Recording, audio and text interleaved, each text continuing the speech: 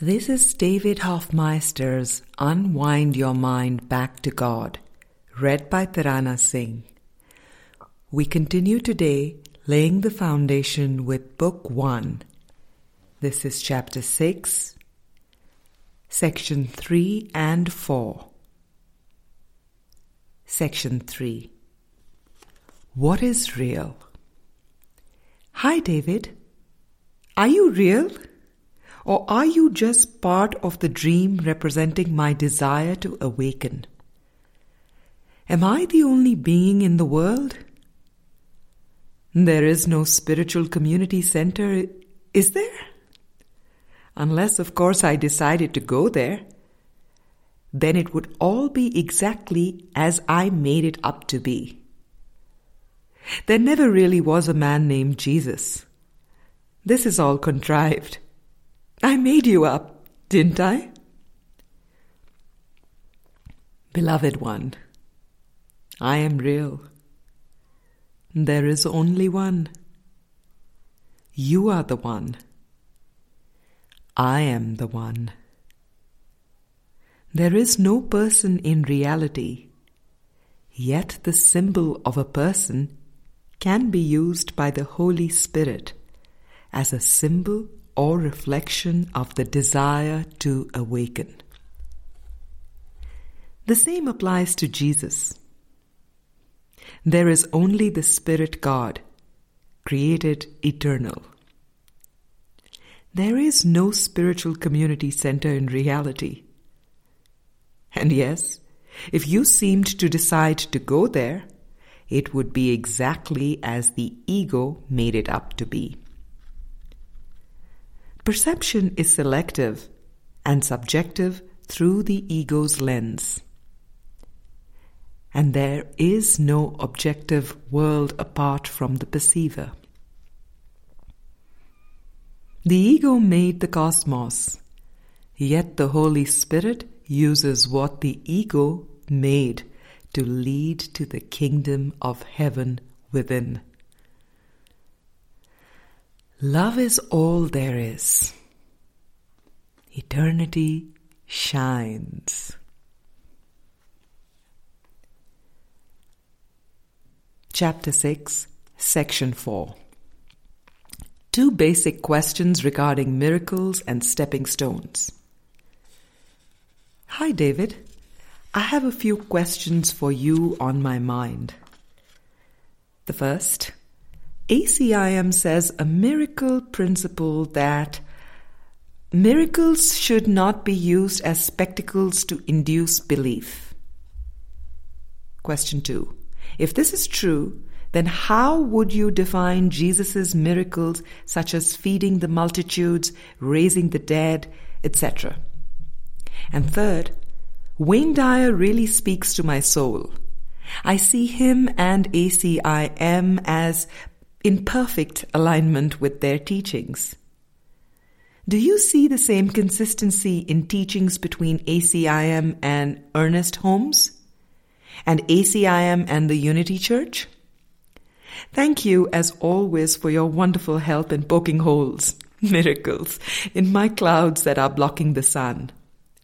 I also would like to share with you a verse I came up with. Don't see the sun shining, be the sun shining. Beloved one, thanks for sharing your questions. Miracles are always only for the mind of the perceiver or dreamer. Mind is one, and what seems to occur in form is merely symbolic.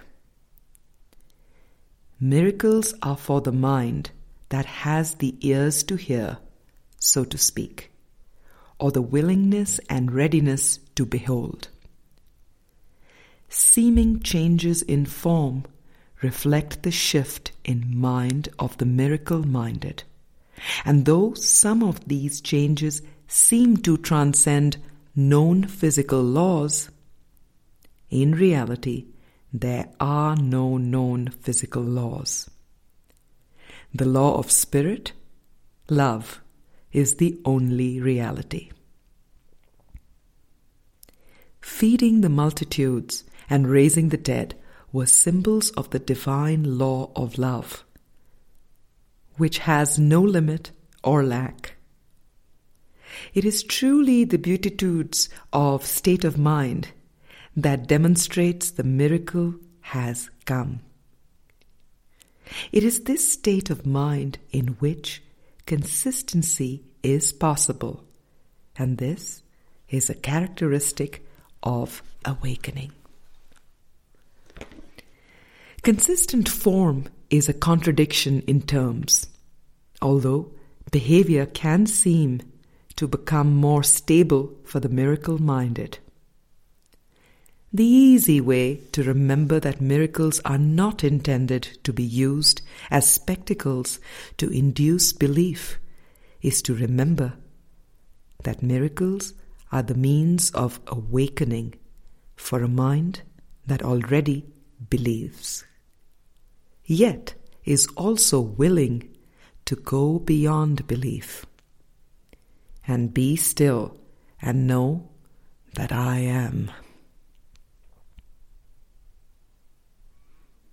The teachings you mention are all very helpful stepping stones in awakening to oneness. The Holy Spirit will guide you to discern the true from the false in all regards. And the deeper you seem to go, you will seem to transcend all linear concepts and come to an experience that will end all doubting. The teachings you mention have oneness as their main focus. Yet, there are subtleties of ego concepts that are transcended completely in enlightenment. Your inner work with the Holy Spirit will instruct you on your inward movement and help you lay aside every linear, past, future concept such as balance and process and growth and personality. You are moving steadily inward to the experience of atonement, Christ, and God's love.